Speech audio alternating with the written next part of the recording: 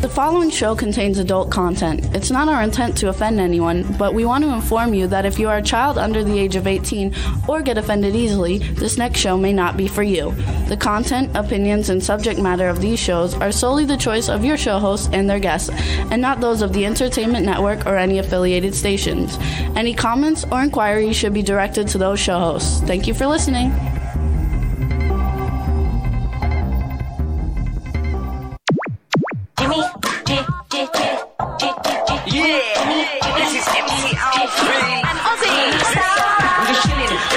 Sitting down and designing, where every man in my thinking, what are we gonna be wearing?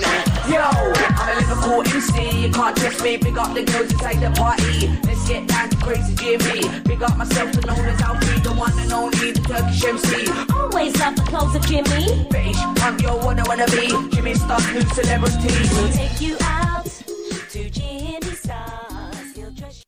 Everybody, welcome to the Jimmy Star Show with Ron Russell. Ron will be here in 1 second. And we've had a terrible week, lots of things going on, but we hope everybody else is doing really well. We have a great show for you guys hooked up today. Did I say welcome to the Jimmy Star Show with Ron Russell, bringing you the good times in music, fashion, pop culture, and entertainment. We got a chat room full of people. Hey, everybody, what's up? I'm going to put my glasses on so I can see who's actually here. We do have a great show for you guys today. We have Tommy James from Tommy James and the Shondells coming on. And then we have Dave Sheridan coming on. Everybody knows him, especially from Scary Movie. He played Doofy in Scary Movie, and it's a lot of fun. So everything should be really, really good. Ron's getting ready to sit down now. Go ahead and just turn the light on, too, and we're ready to rock and roll. We look fabulous, you guys. So what's up, chat room? We got lots of people in the chat room. Let me say hi to everybody in the chat room. We have Kadrosha Ona Carol, Cindy Lady Lake, Eileen Shapiro, Bill Victor Aerocan, Angela Joseph, Thomas Claxton, Backpack John, Artist Miss Kim. I don't know, that's going fast, you guys. Oh, Don Hinton. I don't want to forget Don Hinton. And everybody, it should be a lot of fun. We're going to have a great show for you guys today. Ron's coming in now. Look how gorgeous he looks. And oh no, absolutely gorgeous, and so all is fun, all is good. Robert Dumont is here. Hello, everybody. The chat room's going fast, so you guys, we're gonna have a really good time today. We've had a rough weekend and a rough week, but everything is getting better. We're super excited for today's show, and without further ado, let me introduce everybody. So chat room, hello. Rebel, thanks for everything that's going on, and now we want to say hello to my outrageous cool man about town who looks totally gorgeous. We're both in fall colors today. So what's up, Mr. Ron Russell? How are you, sweetie? Surviving is what the word is. Shazam was sick. We didn't know what was wrong with him. We thought he was old and he was going to die. And one vet said he had cancer, and they carried on about $3,000 to $5,000 to fix him. And then I said, screw you. I'm no dummy. I wasn't born with a finger, So we took him to a different vet, and it cost $2,000 for like 4 days or 5 days, 2 surgeries, and we didn't get ripped off, and the dog is fine. We but, think. It leaves a little bit of a scar. Absolutely. Anyway, but we're fine.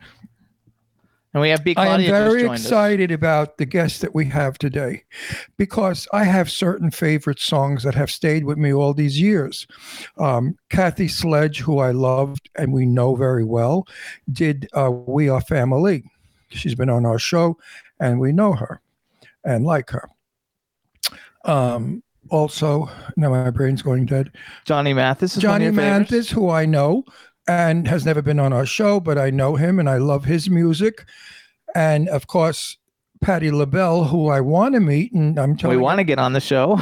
If you speak one more time, I'm going to put this mic down your throat, and they're going to hear you fart. Okay? You want her on the show. Somebody listening. I don't want you being my echo. You're like Johnny Carson. That's he had okay. the echo. That guy that was sitting there, the Edmund man, was the echo.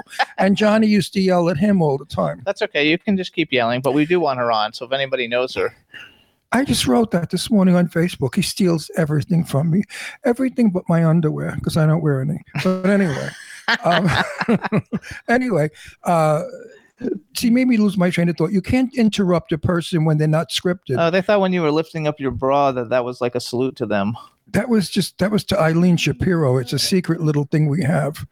I raise my boobs because I'm teaching Eileen to keep her hands under her boobs so they don't sag as she gets older. Because, being a 48 triple X is not easy. So you were talking about your favorite songs. My favorite songs, and Crystal Blue Persuasion, I have the lyrics to, and I will, when Tommy comes on, I will take some time out to read the lyrics. Most people thought those lyrics were about acid or tripping or crystal meth, because crystal blue. All the druggies thought that, but in reality, no, it's a song from the Bible I heard, and we're going to ask Tommy all about it. But the lyrics are beautiful, the melody is beautiful, the song is beautiful, it haunts me.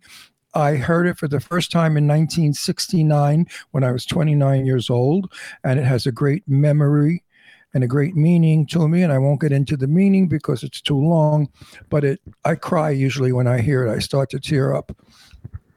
I'm thrilled to have him on the show today. He's a great performer, handsome fella, and he's got a lot of hit records and albums, and he's so much a part of the 1970s. Late 60s and 1970s, for those of you who have been around then, lucky enough to have been around then. I'm excited. And the second guest is a sweetie pie. I worked with him in The Big Friggin' Rat, and he's a great guy with a good story, and I hope he tells his story like he told me off camera on the set. I got snots coming out of my nose. I wonder why. Because the weather changed here. It's like, yeah, you guys. It's cold in Palm Springs. The heat is gone. It was like 55 this morning when we got up, which is terrible for my knee. And now it kills I got like nose dribble. That's funny, though. So lots of people are joining us in the chat room. Let's say hi. Teresa Sabin just joined us. B. Claudia from Germany joined us. The chat room is packed with people. We want to thank everybody for tuning in. It really is going to be a fun show. It's going to be filled with laughs, but also some serious stuff, just because these are people that we really like. And I mean, like I said, Patti LaBelle, I had to put my leg up. Patti LaBelle, we almost had on because Sister Sledge, Kathy Sledge, knows her very well. Kathy Sledge lived in the next town from us in Doylestown. We lived in Doylestown. She lived in Newport, was it? No, not Newtown. Newtown. And we invited Kathy and her husband over for dinner.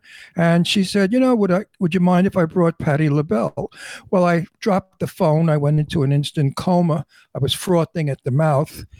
And when I came to, I said, Kathy, are you fucking with me? Are you kidding? She said, no, Ron, I'm not fucking with you. I call Patti to see if she's going to come. I thought, oh my God, cooking for LaBelle? I mean, who cooks and makes those delicious pies that weigh 30 pounds each? I'm excited. Well, as it turned out, dates and time, we kept postponing it. And then finally we sold the house and we moved to Palm Springs. So I got screwed out of the possibility of meeting Patti LaBelle. Better than meeting her was cooking for her and then saying to her, listen, you have to sing for your supper, honey. And she would have gotten a kick out of it. I just want to hear like 2 bars of On My Own, because when you sing On My Own, I can go crazy. I think that's the most beautiful love song, sad song, but a beautiful song is On My Own. So anyway, we have a lot of great stars that have been on our show, great rock and roll people, jazz people, country people. We really, we've been on 15 years and we've brought you thousands and thousands of guests, because don't forget, we do 2 a week. Not thousands, though. But... Sure we have. Figure it out. 2 a week for 15 years? It's 13 years. Well, however. And it's 2 a week. Well, see, 2 a week is 100 a year. Anybody out there, can you do the math? It's 100 a year. So it's for 13 years, it's 1,300 people. That's 1,000, over 1,000. So it's thousands. Yeah, lots of people. So we've brought you a lot of people, great stars, new stars, coming up stars, old stars, like Lainey Kazan and my wonderful friend who passed away, Richard Anderson from Bionic Man. $6 million man, yeah. $6 million. That was awesome. Man. And so many of the wonderful people that we've known over the years. I guess that's why our show is a success, because we give variety And we go more than just interview. We have personalities, and we bring out the personalities in our guests because we're friends. And we have such great chat room people. Your mic went off. I'm so glad. God's punishing you. We have so many chat room people, though. Thanks so much, everybody. We appreciate it. They love my glasses. Thank you. Good. God's punishing Jimmy. He's cutting his mic off for interrupting me. You're like Trump at the. They like your shirt. Yeah, it's very, very Halloween and very, very October. It's all autumn colors, and so is Jimmy in autumn colors. Because normally we get in a costume for this Halloween show, but Jimmy with his leg and with COVID and stuff, the spirit's just not here. We were invited to a Halloween party Saturday night, but I doubt we're going because it's going to be a lot of people and you have to be careful, even though it will be outdoors in a mansion, by the way, because these people live in the guest house of a very famous person's mansion, and they're throwing this outrageous party out around the pool. But I don't know. We'll see. We'll see what goes. Say hi to Kadrolsha. Kadrolsha, my What's darling. up, baby?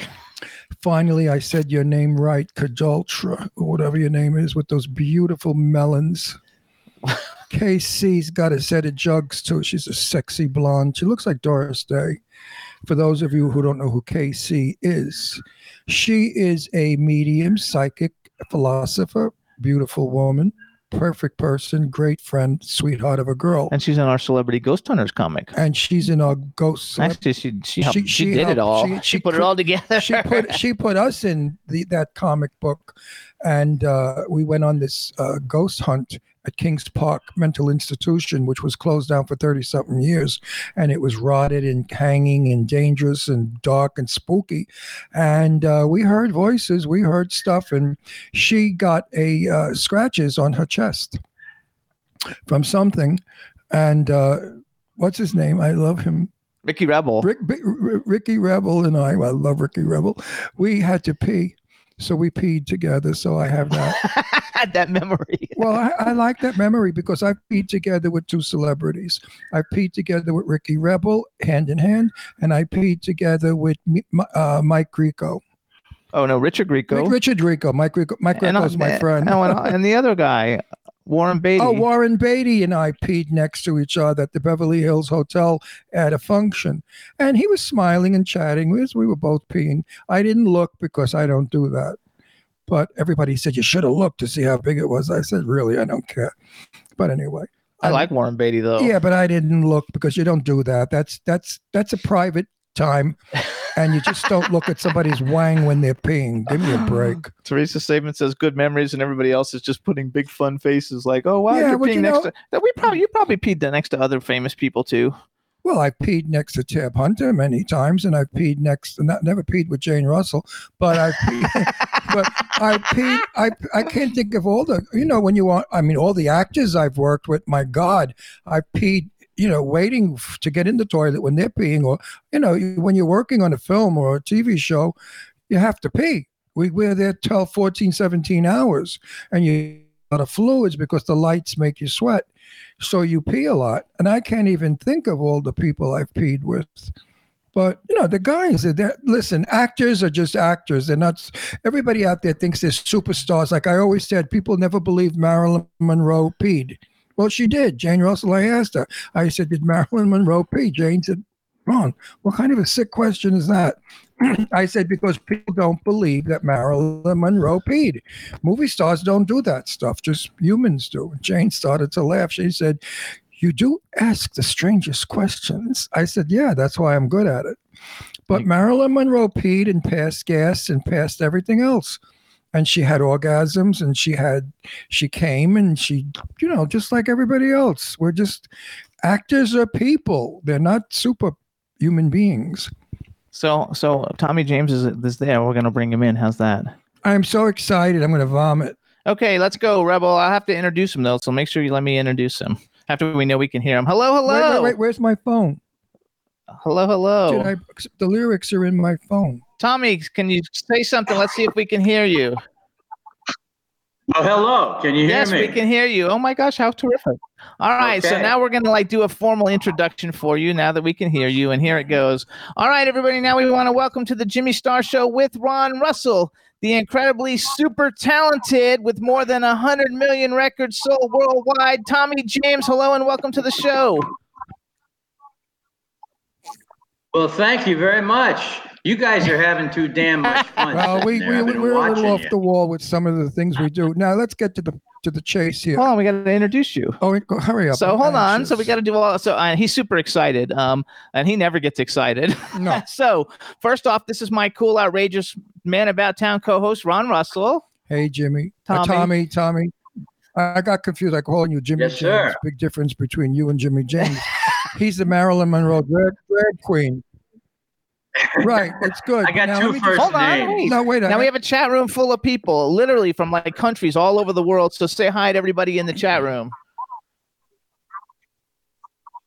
There you go. Now I let Tom. Okay. There we go. Now we'll let Ron talk. Let How you me doing? do my little speech, and then I'm going to give you the floor. There are many songs. I'm 80 years old, so I've been around music forever. I've been from the Ink Spots back in the 40s and Doris Day up to what's going on today. In my life, I have listened to millions of songs, and I have collected very few that I adore and love.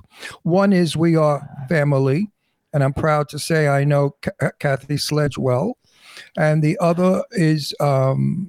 of course, Crystal Blue Persuasion I cry when I hear it because it has a great meaning to me.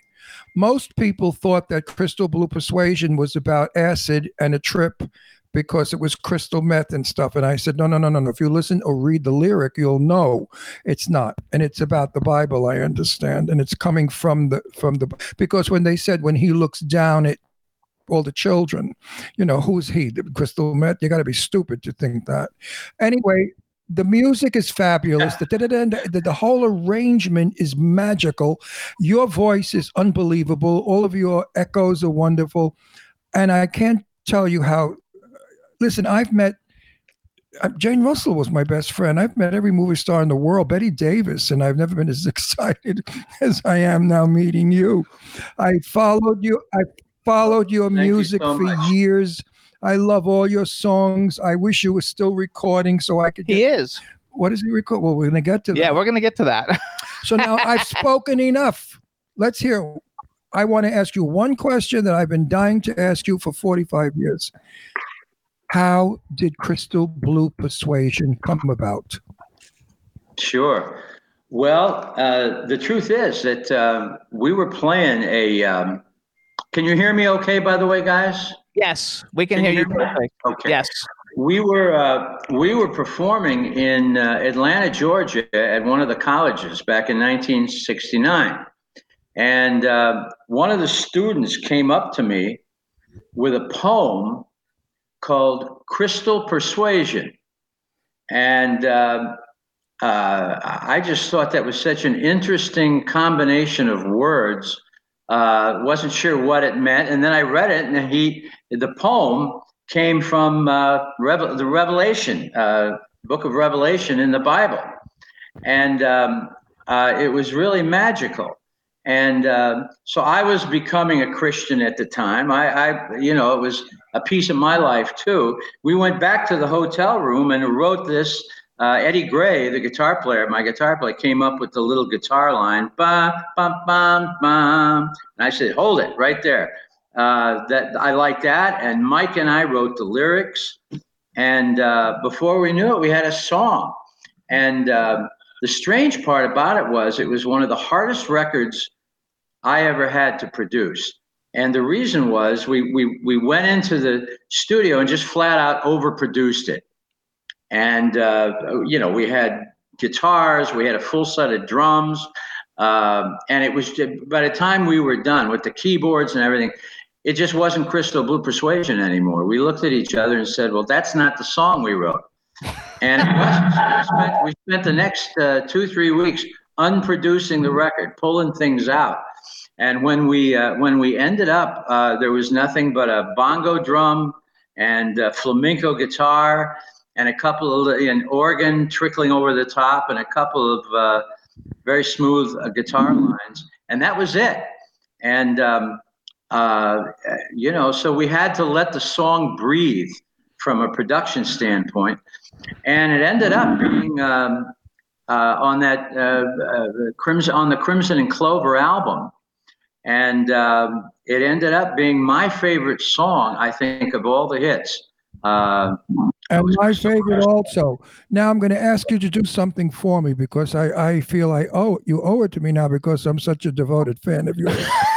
So if you would kindly not sing, but recite the lyrics because they're so potent, they're so wonderful, they're so what we need today. We need to listen to your lyrics, and we need to do what your lyrics say. Please kindly do this for me. Sure.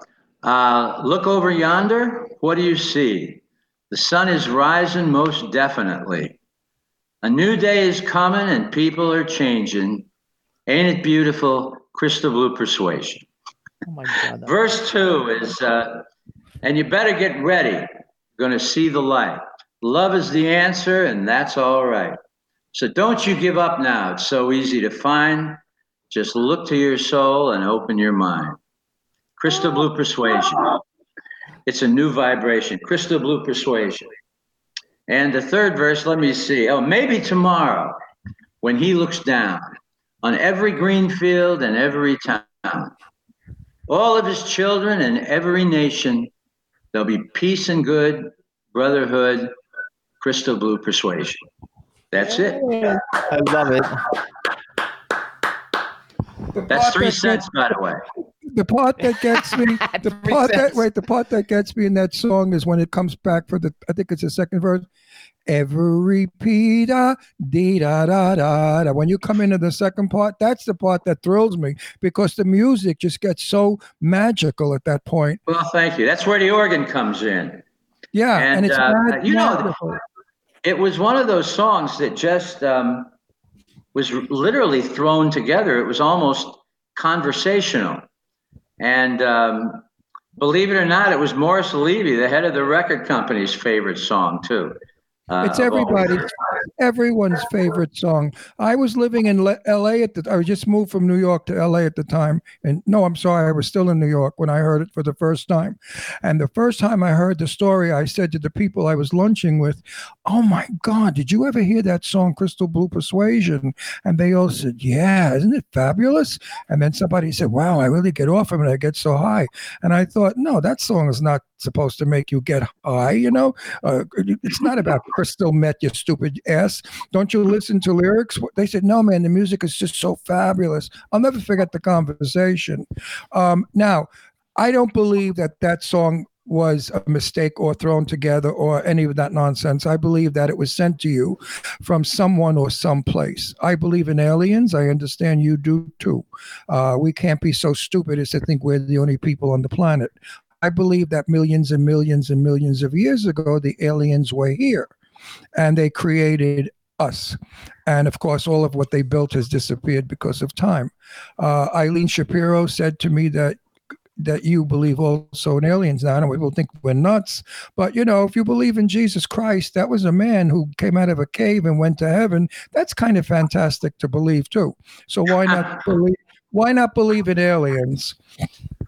Well, listen, you do have a point that space is so vast, and the number of galaxies. When we look at the number of stars in each galaxy, we're talking about billions, 100 billion stars in each galaxy.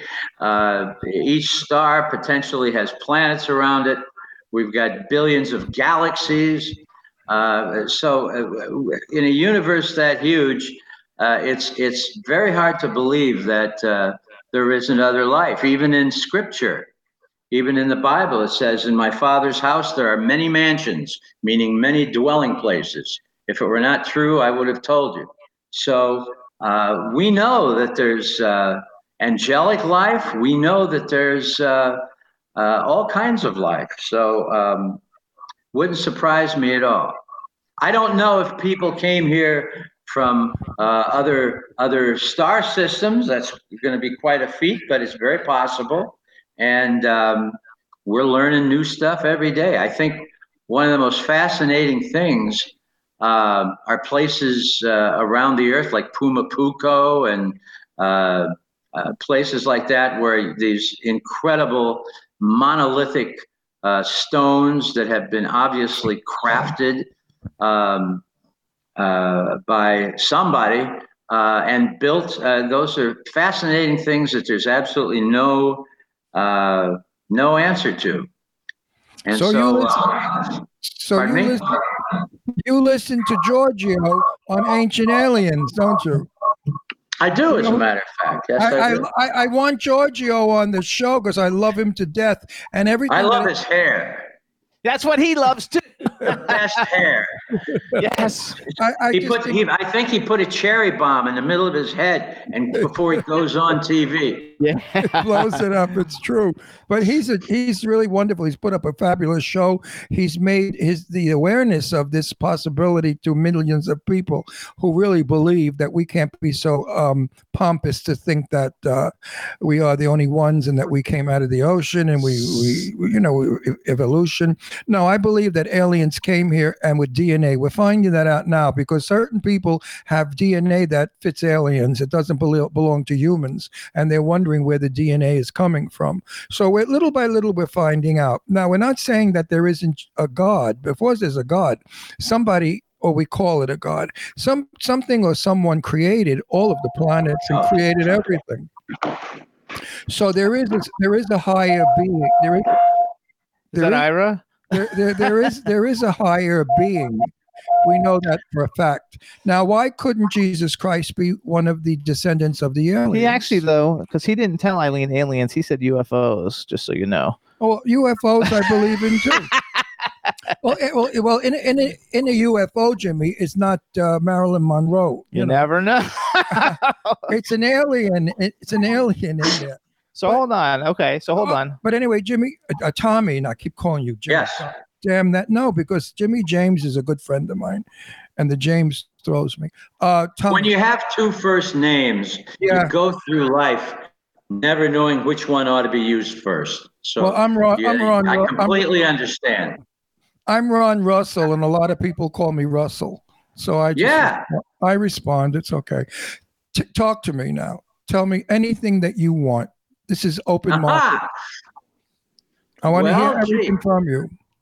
Well, there's a lot going on right now, even though we're shut down in many ways. Of course, the concert business is, it's flat right now. Nobody's doing concerts because nobody wants to infect anybody. Right. But there's lots of other things going on. And one of them, of course, is my radio show on Sirius XM every week. Every Sunday. Congratulations. Thank you. It's called Getting Together, and we're on 5 to 8 p.m. Eastern Time every Sunday. And we're in the middle of doing a movie, a film of my book. The book is called Me, the Mob, and the Music, and it's about our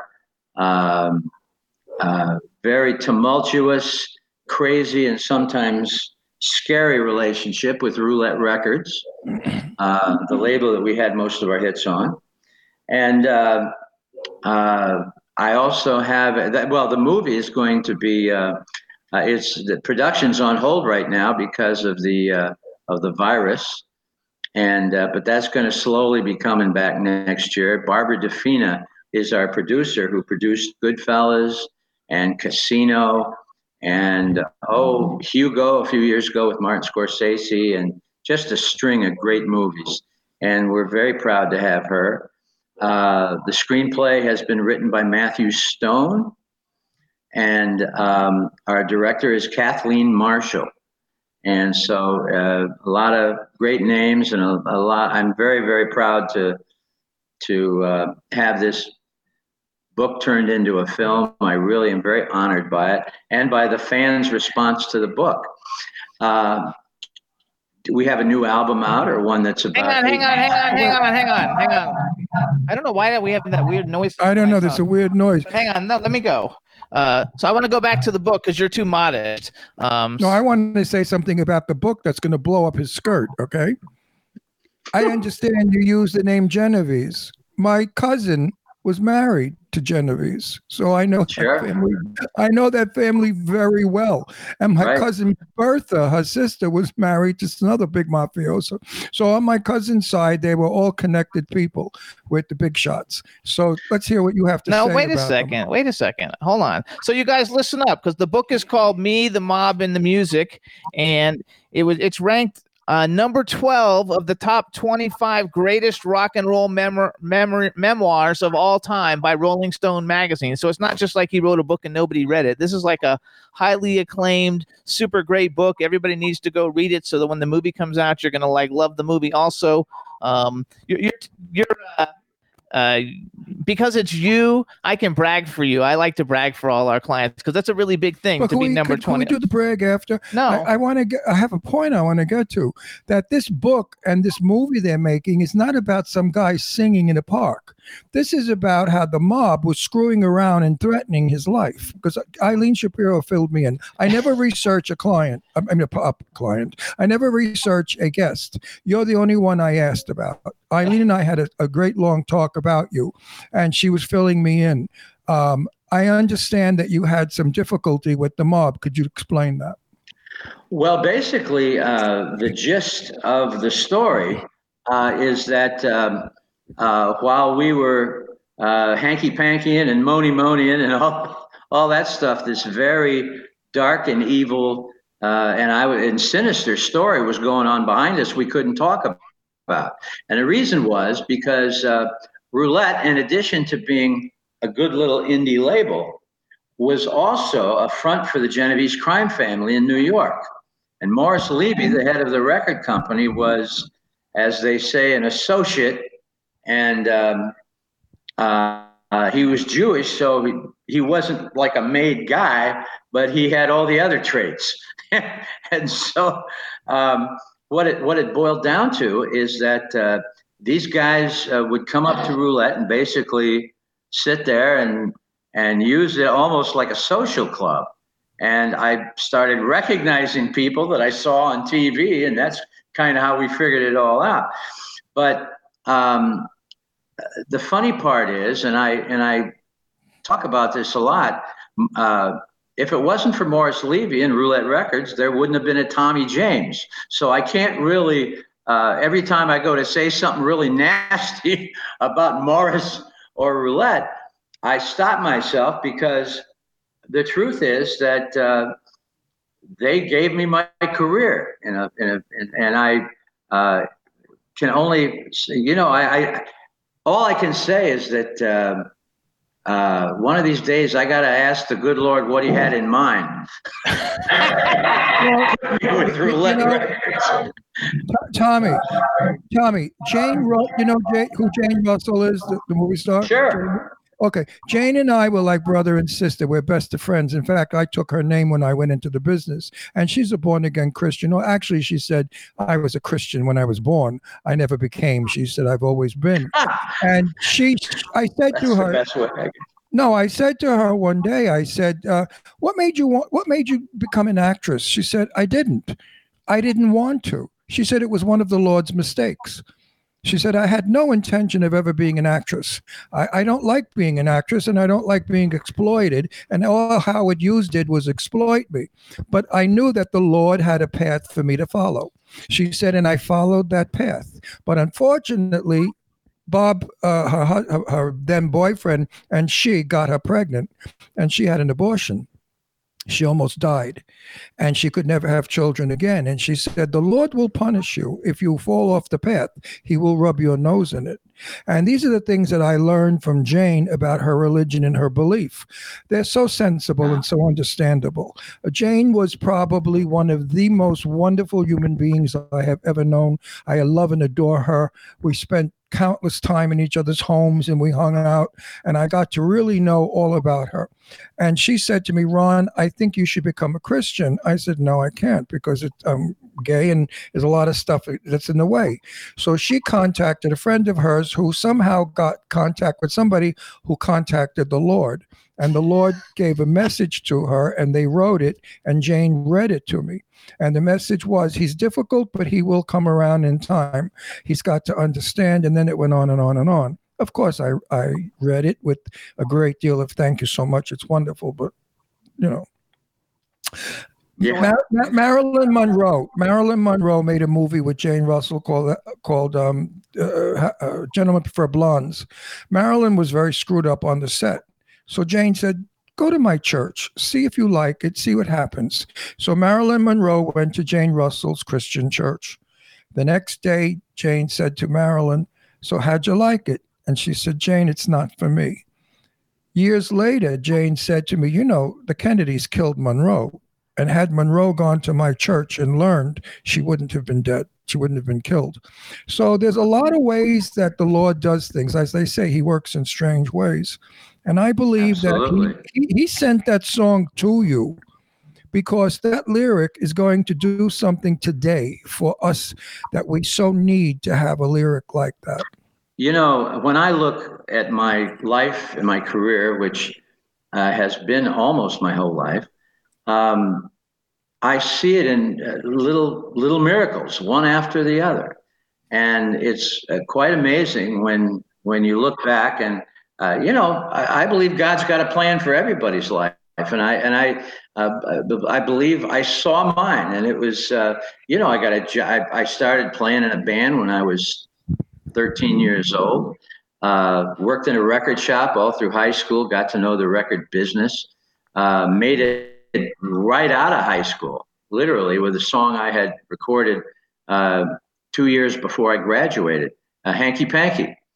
And suddenly the record in 1966 exploded out of Pittsburgh.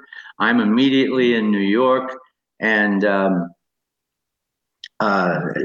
you know, through a wild series of I look at them as miraculous, because being taken out of Niles, Michigan, my little hometown, suddenly I'm in New York.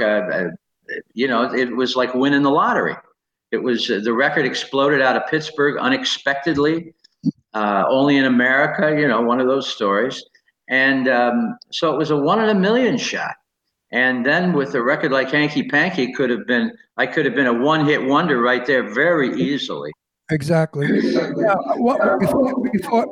before I turn you over to Jimmy, I want to ask you some personal questions because our fans want to know about you, not only your career, that sometimes is boring.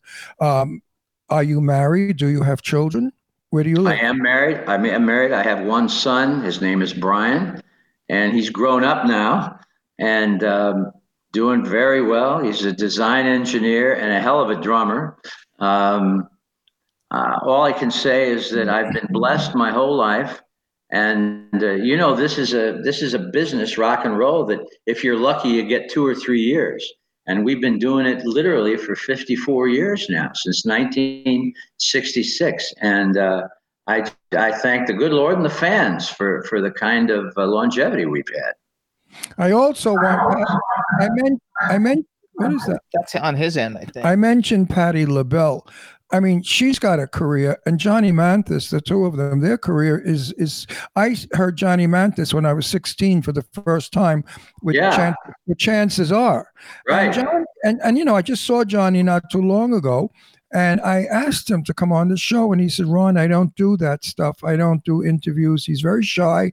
He's very he's only into music. He's not into himself. He doesn't want to discuss anything about his private life. Of course, we know why. But I mean, he just, he's a lovely, wonderful human being, and it shows in his music. He is also a Christian. He's still working, right?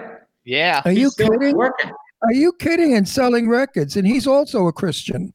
So he's got that wonderful that way about him, that Christianity of goodness. I find that most Christians that I do know, they all have a sensibility and an awareness and a kindness, and they sense who you are and how you're troubled, and somehow they foam rubber it so it's not so intense. You know, well, Johnny Mathis, what a talent! What an amazing man! And have you ever met him? I have not, and I'd love to. Oh, I've met Johnny a few times, and I love him. Now, Patti LaBelle is also a Christian. She's a Christian also. So what I'm putting together is all these performers that are Christians are still around 60, 70 years later. The drug addict, devil worshippers, they're all dead. Notice. Think about it. No, all the guys that had fire, snakes, devil shit on they're them. not. They're dead. Alice Cooper's been around forever. Alice Cooper was a big phony anyway. Alice Cooper was theater. He was all theater. I'm talking about the ones that sing those devil songs. They're all dead. But the Christians are still going. So anyway. Well, listen. I had my experience through of messing with chemicals back in the 60s, so I've got my own little story to tell, and I'm very fortunate to still be here. Is that how you found Christianity? Because of you? No, but it really helped. It was a big plus. In the end, it was a big plus. I went through all my changes and was very lucky because I was playing with fire. And I was very lucky to come out the other side. And again, I feel very blessed. So you say that because of becoming a Christian cured you of your drug abuse? Well, I don't know that it didn't cure me, but it certainly helped. It was, I went to the Betty Ford Center actually in 1986. And booze and Valium are the two of them that got me. And I was, very, very blessed and fortunate to learn all the things I did about AA and all the rest. And so I got pulled out of the fire, and the good Lord and a good wife helped. That's awesome. You know what? You're everything I thought you would be because of your music. Unfortunately, we cannot play your music. We're not allowed. Otherwise, Crystal Blue Persuasion would have been played on the show when we opened. We're not allowed to do that anymore. Because we live stream to YouTube. Because when you live stream to all these different platforms, because we're on like 5 platforms right now, they shut you down, and they actually like shut the whole thing down, and they won't let you do it anymore. We used to be able to do it. Just started this year that you're not allowed to do it. Do you think for 1 minute I wouldn't have played Crystal Blue when we opened? Are you crazy? Ever since we knew the song, ever since we known you were coming on the show, we've been playing Crystal Blue Persuasion nonstop around the house. It's been playing for days. I was walking around singing it as I was getting ready to do our show. It's a phenomenal song. I don't know what's with it, if it's God, if it's magic, if it's Christ. I don't know what it is, but it grabs you and it holds you, and you don't forget it. And when you hear it, it's like brand new. Now I'm going to hand you over. Thank you. Now I get to talk a little bit. First of all, I want to brag a little bit. So first of all, you guys, you can follow Tommy James on Twitter. He's at TJ Shondells, SHONDELLS. He's got the most amazing website ever. It's TommyJames.com. I want to give you a prop for this because ask him what happened to the Shondells. Hang on, wait. So it's TommyJames.com, and I have to tell you because like we have 2 guests a week. You have the most great website ever. It's very easy to navigate, and you have everything broken down.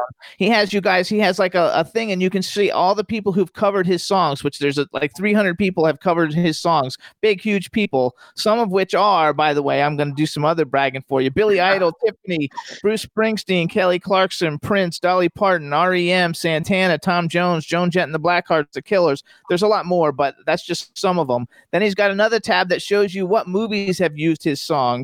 And tons and tons of movies have used his songs. He's actually had songs in 55 films and 39 TV shows. Movies like Moneyball, Pirate Radio, We Are Marshall, Austin Powers, Forrest Gump, Cape Fear, The Italian Job. He's got 23 gold records, 9 platinum albums, 32 Billboard Top 100 hits. He's got his Sirius show, and one of the first artists to experiment with music videos 13 years before MTV, and I think that was with Hanky Panky, right? Actually, the record that we first started doing videos on was Moni Moni.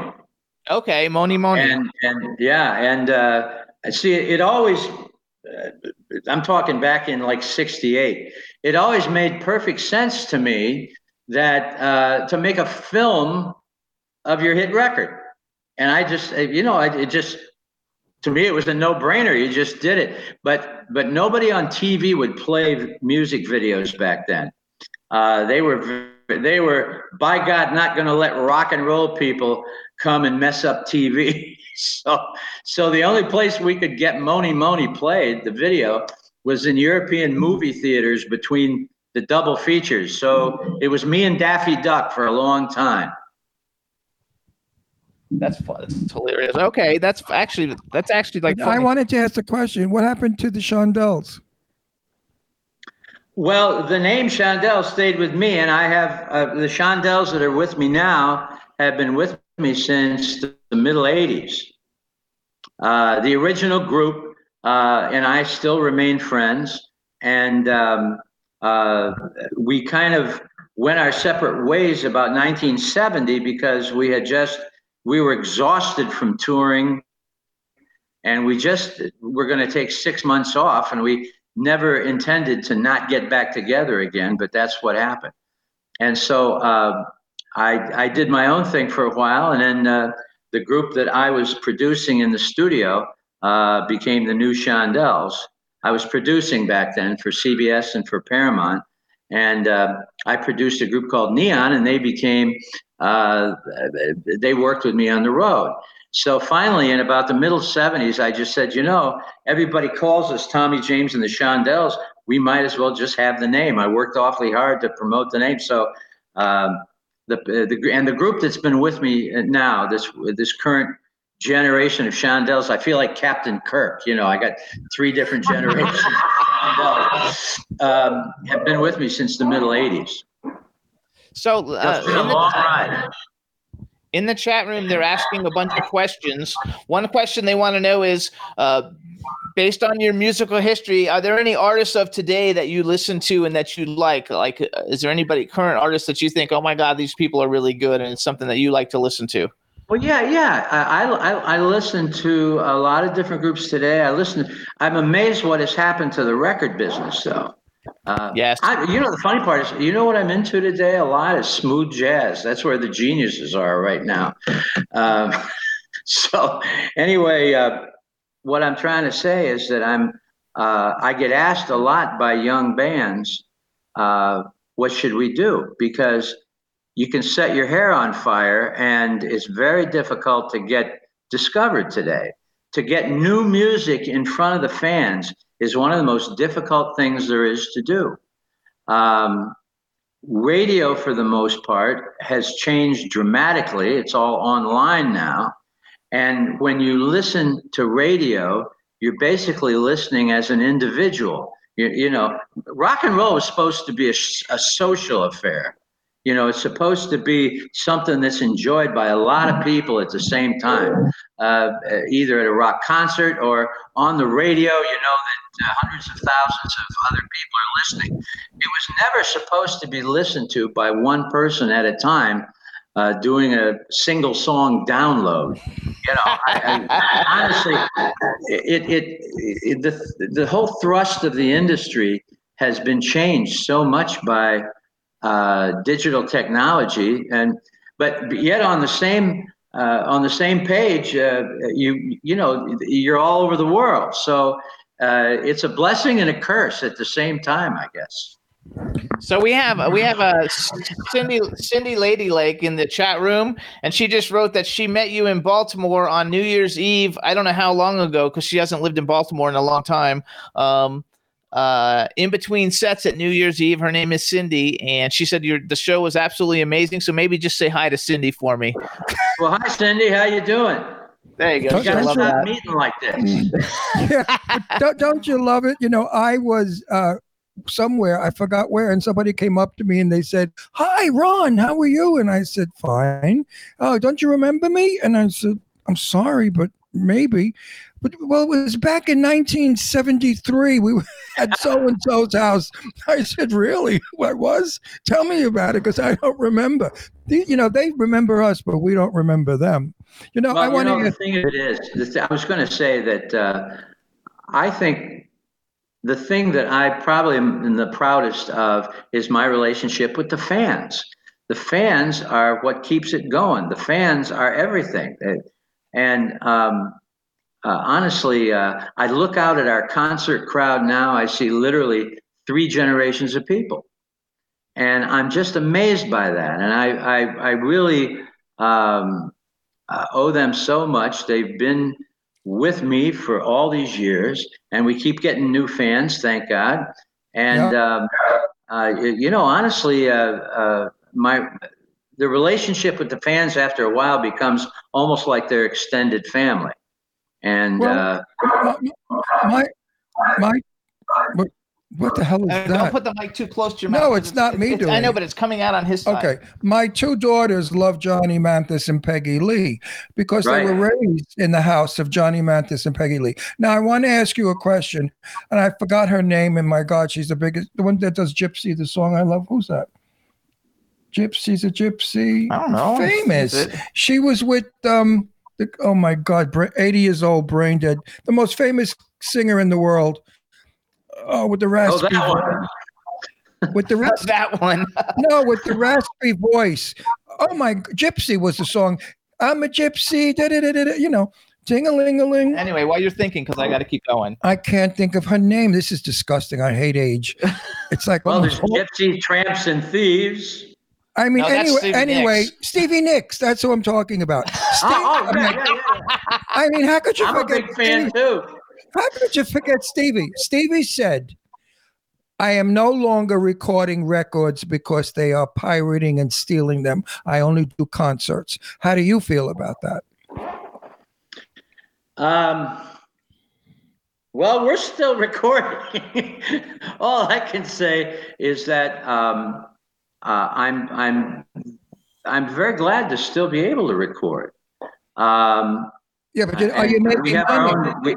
We have our own record label, Aura Records, and we have our own distributor, and we can put out product whenever we want, and I'm very thrilled with that.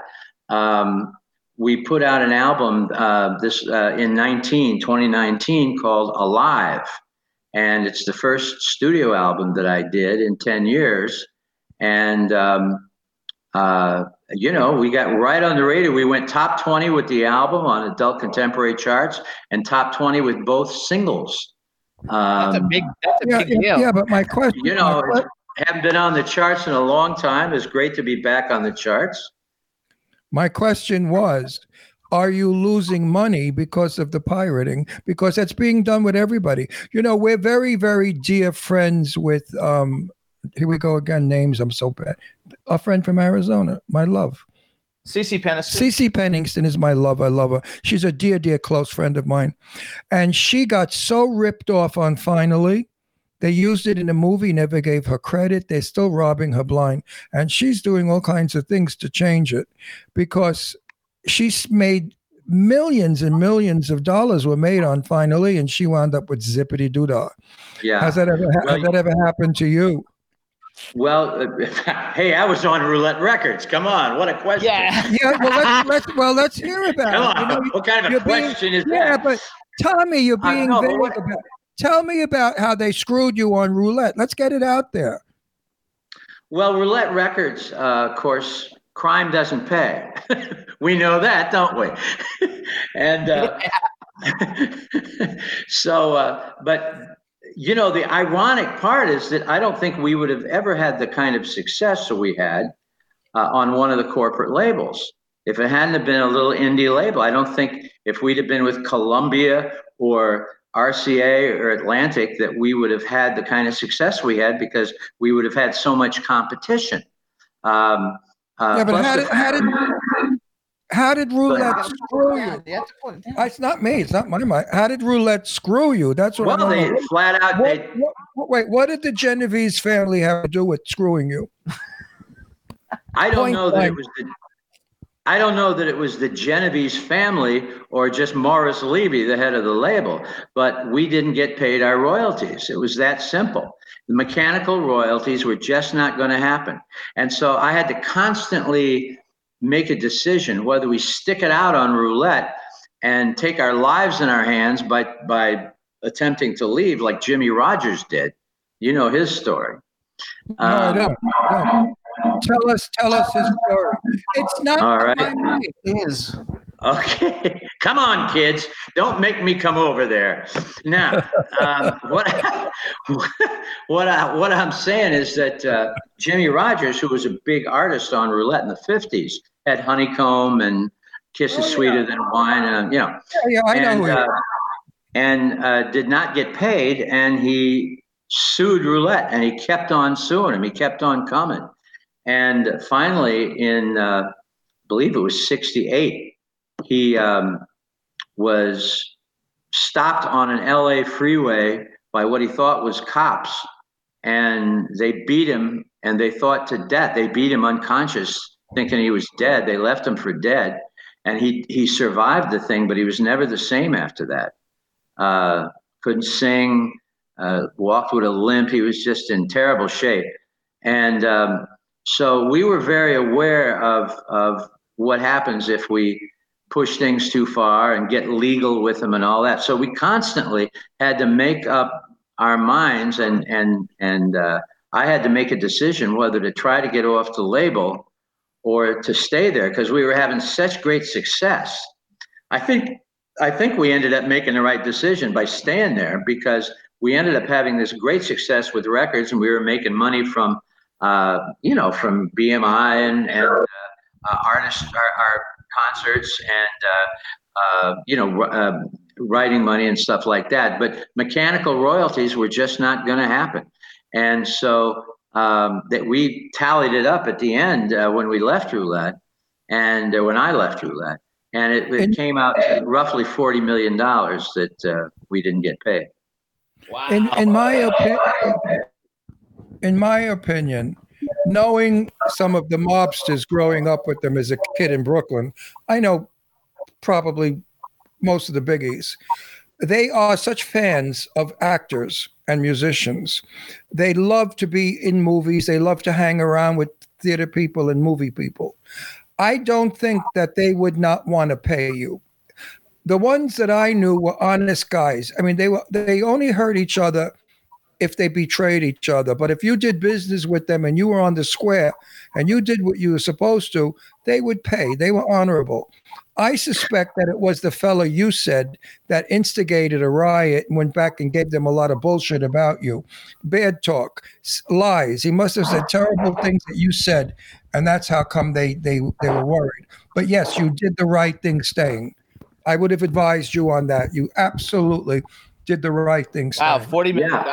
That's a lot of money. But did you ever get any of the $40 million? Yes, not directly from them, but when Morris Levy was arrested in 1986, and he was put on trial for racketeering and a bunch of other things, and sold the company. He got rid of the company. He sold the publishing, which ended up with Sony, and he sold the masters, the Roulette Records itself, that ended up with Warner Brothers. And so when he sold the company, suddenly I started getting paid royalties that were coming as of that time. I didn't get the back royalties, but I got the. He was the snake. Definitely, he was. Did they bump him off? They should have knocked him off. Well, that was a pretty involved story. But anyway, what I'm trying to say, though, is that I don't know if I'd have had all that money at that time. I'm not sure I would have survived, to be perfectly honest with you, the shape I was in. But the bottom line is that, yes, we got a fair chunk of that back. And so, it all worked out in the end. Plus that, we're still going. And so, things are still happening. So, it wasn't like that was a dead end. Now, where do you live? I live in New Jersey. Oh, in Jersey. Okay, good. Are you in Palm Springs? Did I hear you say? Yes, we're Palm Springs, but I'm in New York. I used to come out after I got out of the Betty Ford Center, which is over in Rancho Mirage. I leased a place out there. In fact, I leased Barry Manilow's house out in Palm Springs. Okay, and it was at the north end of town. It was up in we live Las Palmas. We live right down the hill from him. So the next time you're in town, you give us a buzz, or I'm going to call the Genovese family and we're going to fix your wagon. Yeah. No, right. Well, I love Palm Springs, so that's what I'm trying to say. I really beautiful. Don't love it in August, but the rest of the year it's wonderful. No, you can fry an egg in August on the sidewalk. Fry your brains, let alone I want to finalize this. My cousin Maria Genovese has passed away. So I no longer have any affiliation or contact with knowing what goes on in that world of supposedly mafia, which is no longer existing. It's all been dissolved. The Russians and the Asian mafia have taken over. The Italian mafia they're all third generation businessmen, bankers, lawyers. They've gone legit. So not to worry. Nobody's going to harm you because I'll see to it that they don't. You got to love it. It's funny because as we were writing this book, we got about a third of the way into it. And we were going to write a book called Crimson and Clover, and Martin Fitzpatrick, my co-author, and myself. And we were going to write a book called Crimson Clover about making hits and about record companies and all that stuff. And it would have been an interesting book, but as we got into it, we realized that if we don't tell the roulette story, we're really missing the boat. We're cheating ourselves and everybody else because that really is the story. And but I was very nervous about finishing the book and naming all the names and stuff. Yeah. And so finally, let me finish it. In 1985, I believe it was, or 95. Oh, sure. What was it? Well, anyway, the guy who was running the family, Vinny the Chin Gigante. You're going, not us. Died in prison, and roulette regulars, as I call them, he used to go up there all the time. And so we felt we could go ahead and finish the book.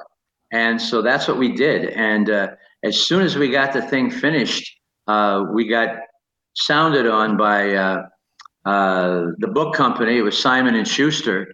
And then suddenly the movie rights and the Broadway rights. So that's how the book got written. And when the movie is finished, they're going to do a Broadway show, and at least that's the plan. And all the mob guys are going to be singing and dancing. It's going to be very different kind of thing from the movie. Tommy, let me tell you something. They're all dead. They're all old and I know. All dead. So you don't have to worry. All the guys that you knew from roulette are gone. Yes, they are. And their kids couldn't care less. I mean, my cousin Maria was so detached from the Genovese family, she couldn't have cared less. All those young third generation Genovese people, and all the people I knew in Brooklyn, there's no such thing anymore as the Italian mafia. Trust me. People say that it is, and they think no. They're all businessmen now. They don't have to do. You're quite right. You're very right about that. Well, I know. I'm from Brooklyn. I'm a New Yorker native, and I'm Italian, and I grew up with these guys. I'm 80 years old. I knew Gotti. I knew everybody. Everybody. Yeah. I knew them as nice people. I would go to parties, and they would be dancing with the children. I never saw anything what the Italians did that was bad. I never saw killing, shooting, or anything. They treated their wives wonderfully, and they treated their girlfriends better. I mean, they were generous people. They were kind to me and my then wife. We went to their weddings. We went to their christenings. And I never found the Italian organized crime to be anything but nice people. Just don't betray them. They're not nice people if you do. They'll kill you. True enough. Listen, I must tell you, I thank you so much. It's been wonderful talking with you. Before we go, hold on. You're going to come to our house when you come to Palm Springs, and we're going to cook. Love to. You like Italian food? Love to. Much my favorite. Good. We'll have it out in the garden. First of all, Eileen just sent me. It's a date. Eileen just sent me a text message saying hello. You know, Eileen, she's like a world-renowned rock star journalist. Yeah. I love her. She interviews all the big stars. We had a great talk on the phone yesterday. So she says hi, and she wants you. She just says hi. I'm supposed to say hello to you, so you can say hi to Eileen. Have you ever seen her? Well, say hi back. Have you ever seen Eileen? I've never seen her, but I talked with her for over an hour on the phone yesterday. She is a sexy blonde with a size 48X bust. She's got boobs that when she turns a corner, the tits go first and she comes second. She is so built and sexy. It's, I don't know what her magic is, but every guy I know wants to go to bed with her. It's amazing what magic this girl has. And she is I don't think it's magic. I think you just hit the nail on the head. No, but she is the sweetest person in the world. And she is so kind and loving and generous and giving. I mean, she'll be your pal, and she's a real pal. She's not a phony broad. I adore Eileen. She's one of my favorite people in the whole world.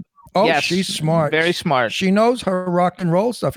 She's been chasing, what's his name forever? What's his name? Adam Ant. Adam Ant. She's crazy about Adam Ant. She wrote a book called Waiting for Adam, about on her quest to interview Adam Ant. It's a fabulous book. And she's been chasing him around the world. She goes everywhere he's got a concert.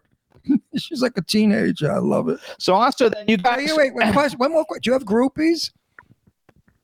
Pardon me? Do you have groupies at our ages, at your age? Do you still have groupies? Well, I'm not sure. I gotta stop them at the autograph tables after the show. That's where they come around. Oh, but nobody's throwing hotel keys or panties on the stage. No, nothing like that anymore. I keep it clean. You know what I mean? I'm a family man.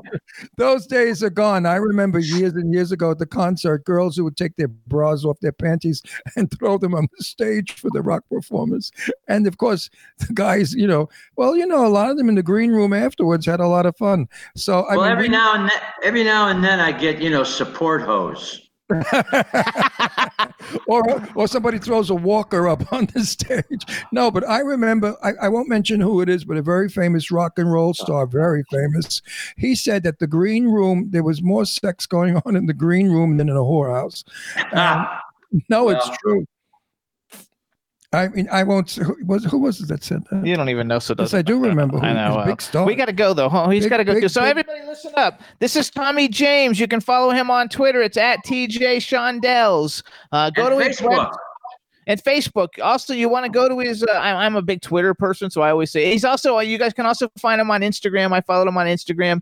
You can go to TommyJames.com. Really check out his website because he really has it set up beautiful, and you can find out everything about him on his website. It's one of the nicest laid out websites I've ever seen. We want to thank you for coming on the show. You were fabulous. Would you friend me on Facebook? It's Ron Russell Show. I wrote so much.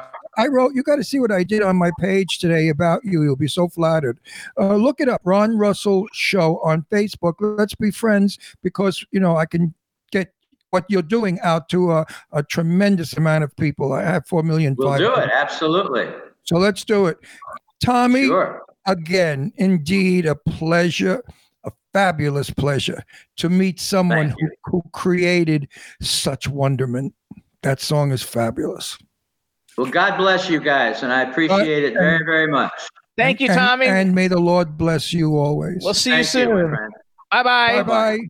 Yay. Wow. Was that an interview? Is he not phenomenal? I am so thrilled because that song means so much to me.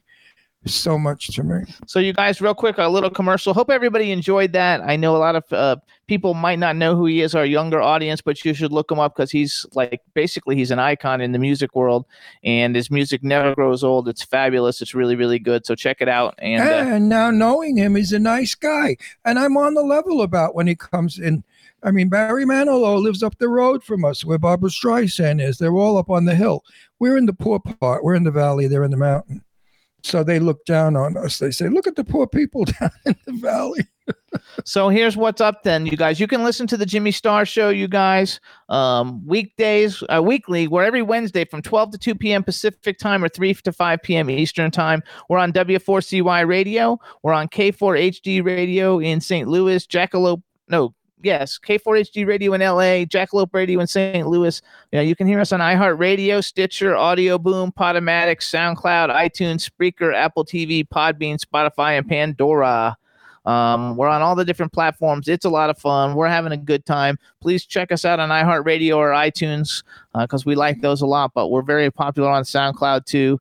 And Tina Davidson joined us in the chat room, and Stefan's in the chat room. She says she loves Barry Manilow. Yeah, he lives down the street. We're not really friendly with him, but he lives down the street. I have seen Barry at La Villa Rose restaurant here in town, and a fan went up to him at the restaurant, and Barry wasn't really very nice to him. So I thought, he was eating, and the fans don't realize that when you're eating and having a conversation with the people you're dining with, you really don't want to be interrupted and asked if you could have a picture taken. When you got French food hanging out of your mouth, snails or something. So I can't blame Barry, but I've seen Barry around.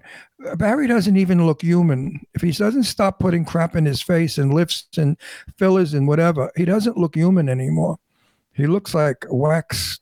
He looks like one of Joe Castro's wax faces. So there's a lot of people too have joined us, and I don't know if I said hi to everybody, but Brad's in the chat room. Brad Pittman, hello, what's up? Teresa Saban is there. I don't know if we said hi, but Teresa, you're so cool. I have to tell you, I really appreciate all the things that you do, and B's there, and Robert Dumond is there, and Dawn, I hope you're well. I don't know if Ron wore a watch for you today or not. Did you wear a watch today? Well, today I wore a black watch, and it's the watch that I wear that tells me how many steps I take, what my pressure is, what my heart rate is, what my erections are, all that stuff.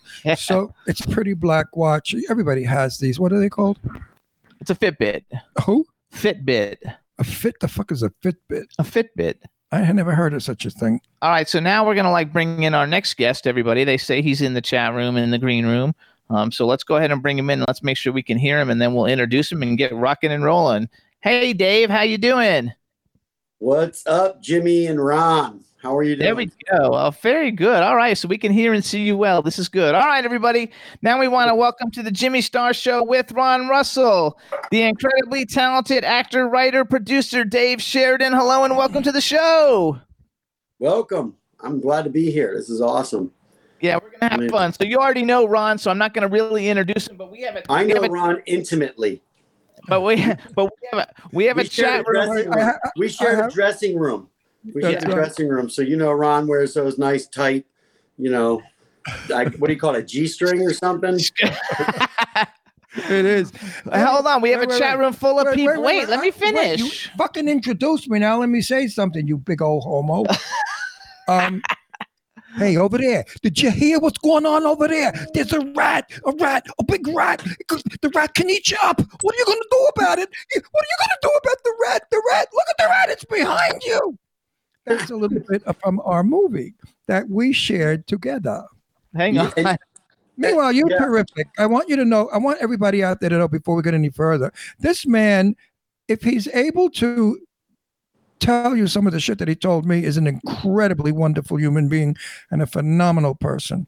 So hold on. We have a chat room, literally. And a good actor, by the way. Watch Rat. He's fabulous in Rat. He steals the show. Not out yet. So hold on. There's a freaking Rat. You steal the show in that because you brought the comedy to it that it needed. You're a big part of the trailer, though, which is, I think that's hilarious because I know that you and Thomas Churchill butted heads. We still do. We still do. Tommy and I are friends we're friends for years. Exactly.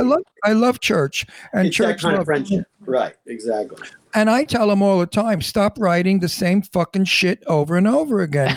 It's 10 people. They all get killed one at a time and by somebody different. A mummy, a vampire, an alien. Why don't you write something really interesting and different? I'm so sick of the movies I'm in. Every one of them are the same. Yeah. Everybody killed little by little. I think even he aspires to write greater stuff, but we're limited to what we can get made. You know what I mean? He's in a hole now, or in a lane where there's people that want to fund his movies, what funding he can get. These are the type of movies, you have to go with what's put. Well, he's got a quick mind. He saw me in Clown Fear. I played Minister McFadden, a phony minister, a little light in the loafers. And right away when he was on the show last week, he said, "Ron, I'm going to write a movie about a minister. You could be the minister who kills the people he marries." So you know what I mean? His mind just doesn't stop. It automatically, you throw a name at him like werewolf, and there's a movie, Or you throw a word like big snake, and there's a movie. I love church. Church and I are buddies. We're both from Brooklyn. We both fight it out. We're not sissies. We're tough guys. We know how to handle our friendship. I just think it's hilarious that you're in the trailer as much as you are. You're a big part of the trailer. Well, that was my whole scene. I didn't even think he was in the trailer at all. I didn't see him in the trailer. Yeah, I think some ugly faces. But the culprit was not Church, by the way. The culprit was my person I was working with, one of the fellas I was working with, who was making fun of me and my age and my memory and stuff. And it was, if it was a union production, he would have been called on charges, because you're not allowed to do that, to intimidate a fellow actor. I think he was afraid of the fact that I could do a Brooklyn accent better than anybody, because I'm from Brooklyn, and that I could look like a hood and not like a phony hood, like from a musical, a Broadway musical. Yeah. Hold on. So first of all, Dave, literally, we have a chat room filled with people, all countries. Wait, let me shut the fuck up for a minute. Take your hat off. You're so handsome. Yeah. You got gorgeous hair. You're a handsome guy. I know.